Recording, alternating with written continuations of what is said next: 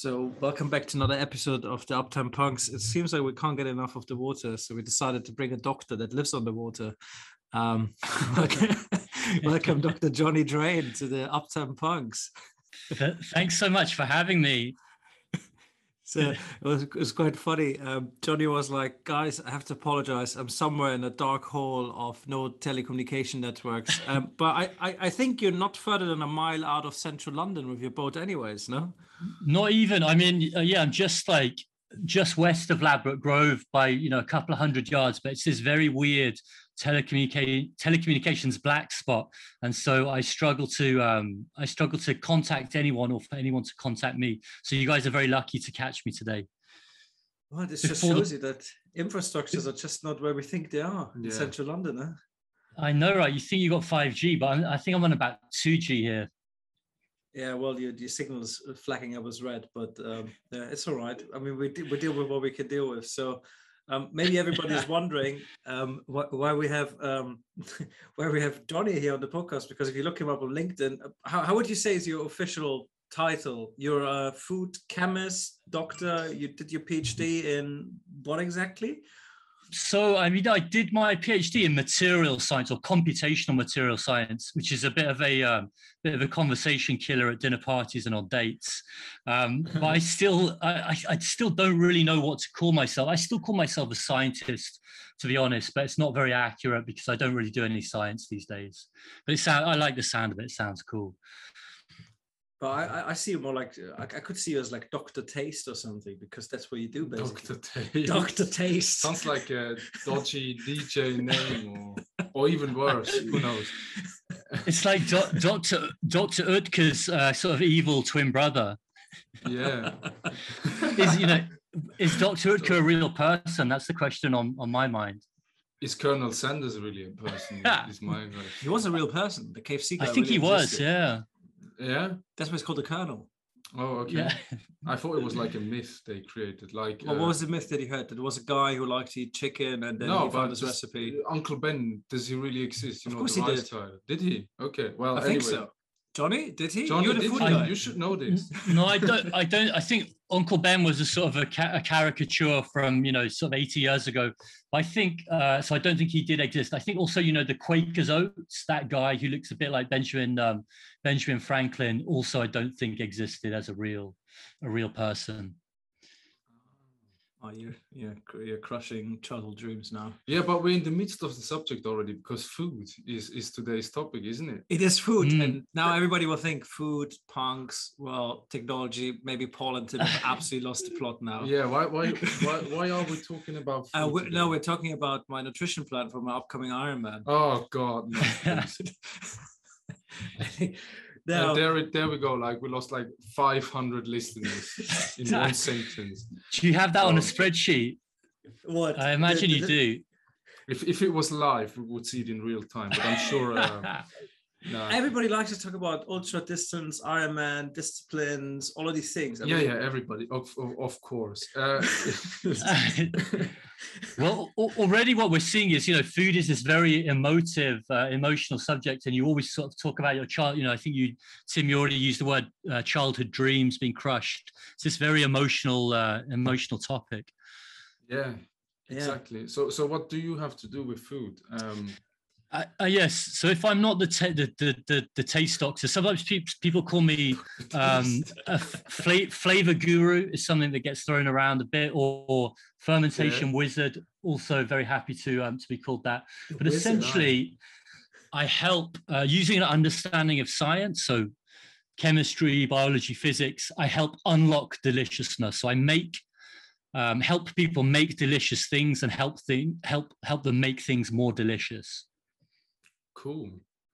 And how do you do that? So I like Dr. Taste. That's Johnny. Your name should be Dr. Taste. Or Dr. Flavor, maybe. Dr.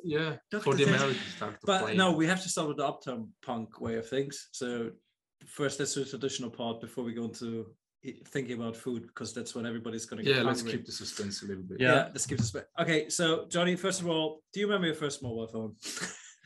Oh yeah. Well, I used to borrow my. I'm so old that I used to borrow my dad's when I would go out like clubbing when I was like 16, and so my parents sort of knew in principle where I was, although they definitely didn't. And I hope they don't listen to this. But it was like a Nokia, a sort of a giant Nokia brick, and I can't remember the name of the brand, but it was that one that everybody had in like 1999. And if you would hand out your number and then all of a sudden a girl will call back that number, that would be quite awkward, wouldn't it? Damn, difficult to explain to his wife, isn't it? Yeah. Okay. And then it was basically that. It was like the Nokia brick that everyone had around. That'd have been like 98, 99, I think. That must be the communicator, probably, is it? The one you can flip open? No, that was that one. I love that one. That was a Motorola one, wasn't it? No, there was a Nokia one. It was I remember 9300. You could flip it open. The communicator had a little keyboard in it. And we loved it because you could make the screen really big, write your mobile number while in the cinema and you see a girl that you like. You would just hold up your phone. Well, I grew up in the Middle East. It was a little bit different, because there's like you're not allowed to like officially do these things. So right. Basically, the movie would be on and you'll be like, hey, this is my number. And then if you're lucky, she would actually send the SMS or something. Okay. Wow, you had to improvise. Yeah, it was really hard for us in the youth. Like we didn't have it like you people in Europe here. It was just you guys could live your youth. We couldn't. It was like a prison. Yeah. All right. Did you very first computer then, or?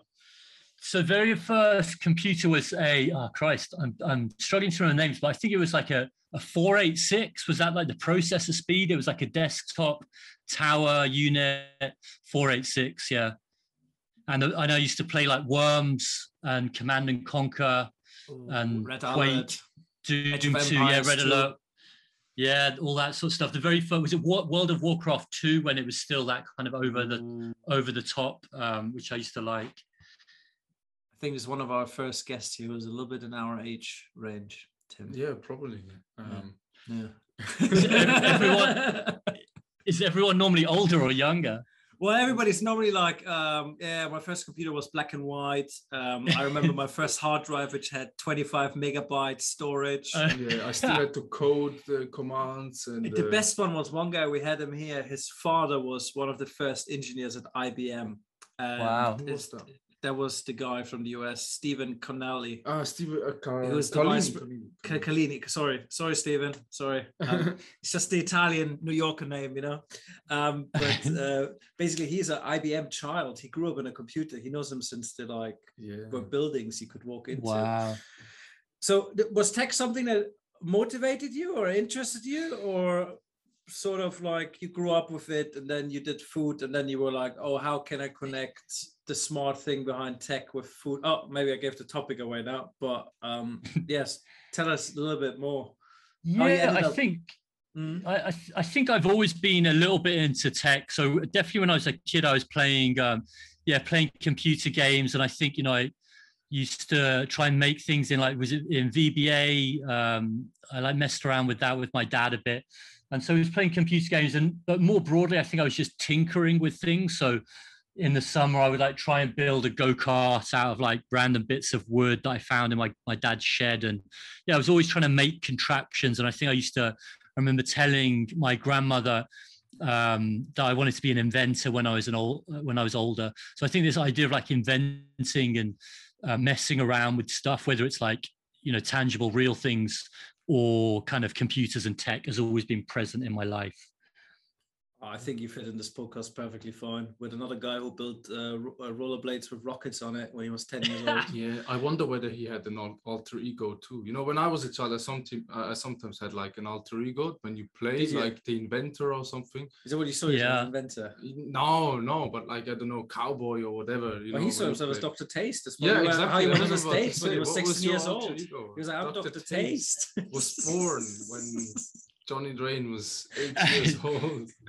Actually, the reason we're creating myths and legends around you without your consent. Well, one of the first things I did was so again referencing my grandmother, which was essentially the connection how Paul and I first met. But I used to, when she would come and stay with us for the weekend, I would make her these weird sort of beauty potions. I would put loads of random cosmetics together and then hand them to her in this little pot. And I thought I was being, the best grandson possible. And presumably she like got down the drive and then threw them in the bin. But I was convinced that they were going to sort of give her a sort of internally young looking skin, but I don't think they did. Oh, wow. So are you still looking for the, how is it called, the perfect recipe for the love portion? Yeah, the love portion, or the source of youth, the elixir of eternal youth. Yeah, no, I mean there's a lot of overlap between the food industry and cosmetics and beauty, but actually that's sort of on the back burner. But so I do a lot of work now around fermented ingredients, and actually if you look at trends in the beauty industry, there's lots of people using these sort of like fermented ingredients or like probiotic skin creams. And could you give like an example that everybody uses every day and they don't know even about it? So there's something called kojic acid, which is a phrase you see a lot in a lot of beauty products at the minute. And that basically is produced by a fungi called koji. That's the Japanese word for it, Aspergillus oryzae. And that's a fungi that I use a lot in my work, and people use it to make soy sauce or miso paste or lots of things within the food world. So there's this dovetail between the two worlds. So a fungi is what you put in your miso soup. Great. Basically, yeah. Or the fungi is what's created the miso itself. Yeah. Wow. Okay, and so that's way beyond like putting like cucumbers on your eyelids, or or I don't know, like rubbing kale into your pores to. So what do you do? You rub kale? No, but I don't know. That's what people do, don't they? They have I think it's weird stuff, and then with quark and stuff. I reckon that's what the Colonel used to do.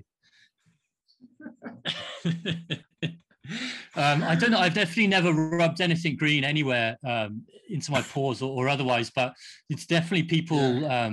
I suppose it's that promise of looking slightly better. A lot of people are willing to spend a lot of money on any the promise of that, even if it doesn't actually work. Same with food, isn't it? There's lots of false promises and artificial stuff out there that promises you some, new fitness pills, whatever it is. Do you this also motivate you to go and get into the food industry and change things a little bit, or? I mean, not so much on the whole kind of like supplement side of things, and people like Tim Ferriss, who I think he start by having a supplement business, but there's clearly a lot of people selling that, and then tangential to that often is people looking at fungi and these sort of like chaga mushroom teas and these various teas and potions that are supposed to have some kind of beyond simply nutritive benefits. And that's, I guess, at the point where I come in. So I'm definitely interested in fermented foods and probiotics, but more from a sort of holistic perspective. So rather than creating, something that's like distilled in pill form, I guess I'm interested in, if we take this microbe, which is has been traditionally used to make miso or soy sauce or used to make vinegar, what else can we use to make it that's delicious and interesting and opens up sort of avenues of possibility and flavor? And I guess that's then when we should probably talk about data at some point. Clearly you can use those principles of and the power of data to understand the possibilities within those fields, just as you can if you're talking about telecommunications or some software play. So I think it's probably quite similar to, I think in the perfume industry, they put formulas together first on the computer and simulate how the smell would be if they put things together. Is it the same way you would do it? Or like crazy Dr. Taste sitting there going, da, da, da, da, putting like little, let me put a bit of this and a bit of that, and that's what's going to come out at the end. Is that sort of what it is, or is it more like data points where I think me and you briefly touched on this one time over dinner, which was like there's like certain things we know that people like to eat, that certain flavors, like you mentioned, I think it was like something salty, fatty. That's something that everybody wants to have. So as soon as you put certain ingredients into something, it's always going to be delicious. Doesn't matter what's in it. Yeah, definitely. So, traditionally, whether you were a perfumier or you were the master blender at a Scotch distillery or a winemaker, you were doing that all through the sort of craft that you'd learned, and you knew roughly what you wanted to get in your final flavor profile. Now we have things like you call it GCMS, so basically mass spectrometry, where you could take a sample and analyze it, and let's say it was some chocolate or a cup of coffee, we could more or less discern what chemical compounds were in that sample that were resulting in that flavor profile of the coffee or the chocolate. But here's the thing, here's the kicker, that flavor and taste is really complex. So in the average cup of coffee, you'd be looking at 400 to 600 different chemical compounds. So that's why when you buy some kind of a strawberry flavored sweet, let's say, it's just a very one-dimensional representation of strawberry flavor. So it might have just one or two flavor compounds in, whereas an actual strawberry would have, tens or 20s or hundreds. So, taste and flavor is really complex. It's really intractable. But this is where data is so powerful, because now we have these, analysis tools where we can more or less plot, okay, what chemical compounds are in this thing. Then we can, start to map them and say, well, this is the fingerprint, let's say, of this chocolate sample, and this is the fingerprint of this other sample, and then we can try and find either alternate pathways to them, or we can figure out, okay, what is it about these samples that we love, and then we can cross-reference and say, well, actually there's these 50 chemical compounds that are present in all of the samples that we know and love, therefore these are probably the 50 that really make kick-ass coffee or kick-ass chocolate. So you're looking merely at chemical compounds. So that's your main data source, or where does the AI come in? Yeah, and where does the AI come in? Because where's the 21st century in this whole thing? Yeah, that is a better term. Because I guess it's loads of data. Otherwise, you wouldn't necessarily need AI, right? Yeah. So what does a data set, or how do your data points look like? Are you trying to visualize them also? Because you mentioned mass spectrometer, so can you make taste visible, or sorry, lots of questions. Can you make taste just develop? Actually, does it go like green light? Oh, that will taste nice. Yeah. Can we see taste? Well, there's this thing called synesthesia, which I guess is covered a bit more in the mainstream press these days, but it's where people associate different sensory modalities. So some people do see taste, and actually I did a very weird thing where I went into an anechoic chamber, so a place where all of the sound has been deadened. It was in part of Loughborough University, so it's like the 12th quietest place on the earth or something like this, and I fed this guy who had synesthesia a sort of little canapé of cheese and nuts in complete dead silence, and then I fed him the same thing with this specially commissioned string quartet playing, and we sort of videotaped his reaction, and it was a very weird. He was completely blown away by this sort of sensory overload, and he was talking about all these colors that he was tasting, etc. So with the person that wasn't like having really the next time we do an experiment, sign me up, I'm ready. It's amazing. So but so this person saw taste and food without normally seeing taste, or because that person would without even being in such a chamber, right? Yeah, you could do it not in the chamber, but we just thought it was much cooler to be as sort of emphatic as possible. And the guy, I was watching his face whilst he was eating it, and it was like he was having a sort of religious experience. And it's very odd because any sound that is produced, you just hear it. So I was stood about 2 foot away from him, but I could hear, like, every time his sort of Adam's apple moved up and down, I could hear like the saliva, and it was really weird. So he was going through this sort of religious experience of taste and visualization, and then I was sort of having a lesser religious experience listening to his sort of him salivating and eating this sort of canapé.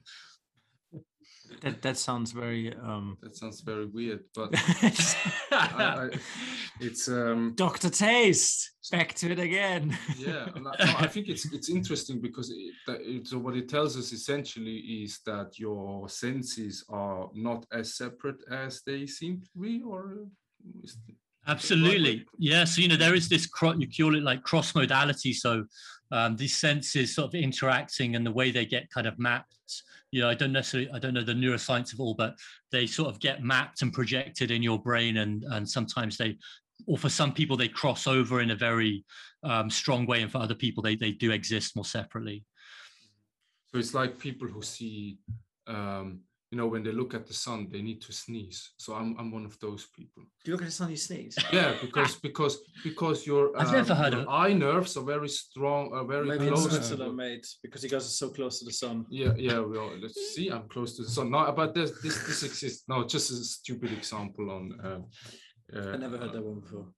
Of course, look it up, mate. There's some. So if you are concerned by this problem, please reach out to the hotline. Oh no, I'm not alone. I know that. But this was just to illustrate the point why senses aren't as separate as they.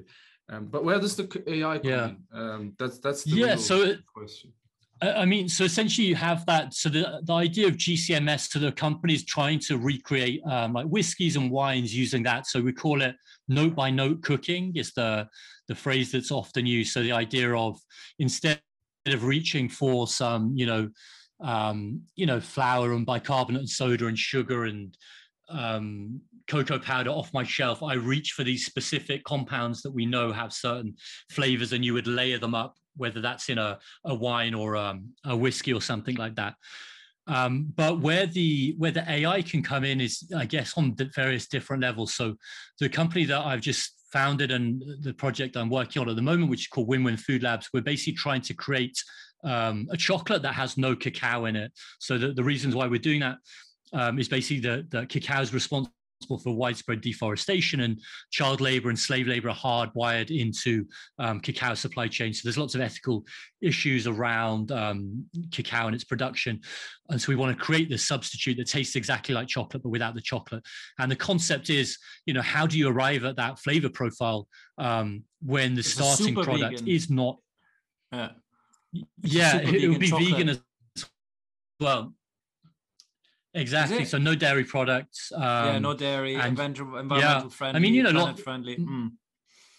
Exactly. And actually, when you look at it, the carbon emissions for chocolate, for cacao, are about the same as for the production of cheese and even some meat products. So lamb, I think it's about 30 kg per kilo of CO2 emissions, and it's about the same, slightly under for cacao.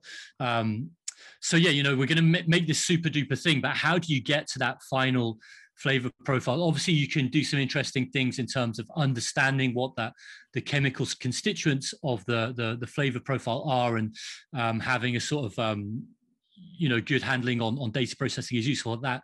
But we want to create these new pathways. So we want to start with the macromolecules that all food is made up of. So things like, proteins and carbohydrates and fats, and figure out, biologically or chemically, how do you go from something that's not a cacao bean. So let's say it's a sunflower seed.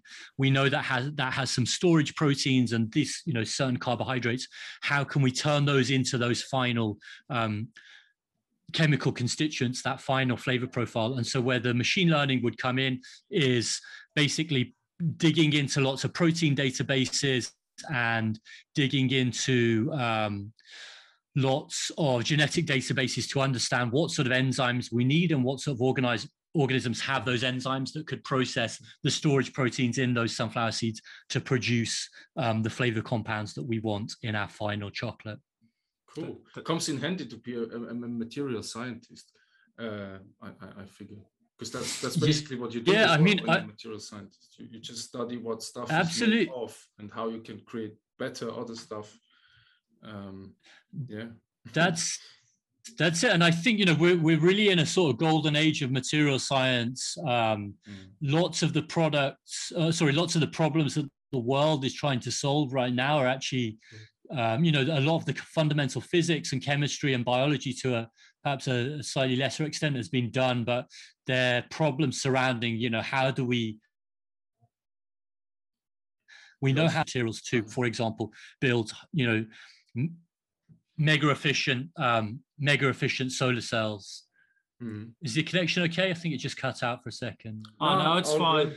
But yeah, mega efficient solar cells, fuel cells. Oh, no. So let me ask you. So this means this is quite interesting because we just had the debate in the episode yesterday with Alberto.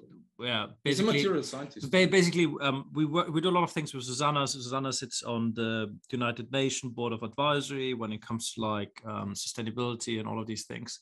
And basically, in tech, a big thing is this net carbon zero footprint, right? And like you mentioned, Lamb has 30 kilograms of carbon footprint.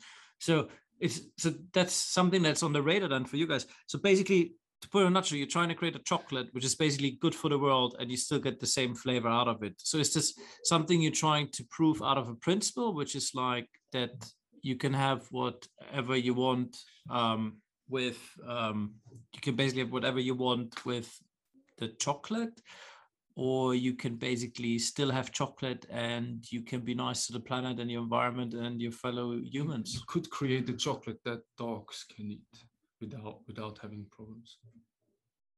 Use case. Tim, you're a genius. You can come and work for us. So the prototype that we've created, which we're people the definitely have. Not really good here. Yeah. What you're saying, the prototype you created, you're gonna bring on Sunday for dinner so Bruce can try it. Bruce is Paul's dog, by the way. But yeah, all I heard is I'm a genius, so I'm good with that. No, but essentially you just take out the harmful stuff. I think it's bromine that's harmful to dogs, isn't it? Or something like that. Bro, whatever. Johnny, are you still with us? Johnny's gone. Johnny's gone, but he'll be back. So, this happens. It's Watson. Yeah, theobromine is Watson. Can you hear me or not? Yeah, we can hear you. Okay, sorry about that. Yeah, so the thing that's harmful in chocolate for dogs is theobromine, which is like an integral part of the cacao plant, and so our chocolate will be dog friendly. You can feed it to your dogs if you wish. Do you have the prototype ready? Should we try it on Sunday with Bruce? I don't think Francis is going to be happy about it, but it's worth it. I can try and bring some. If I go to the workshop before Sunday, I'll definitely some.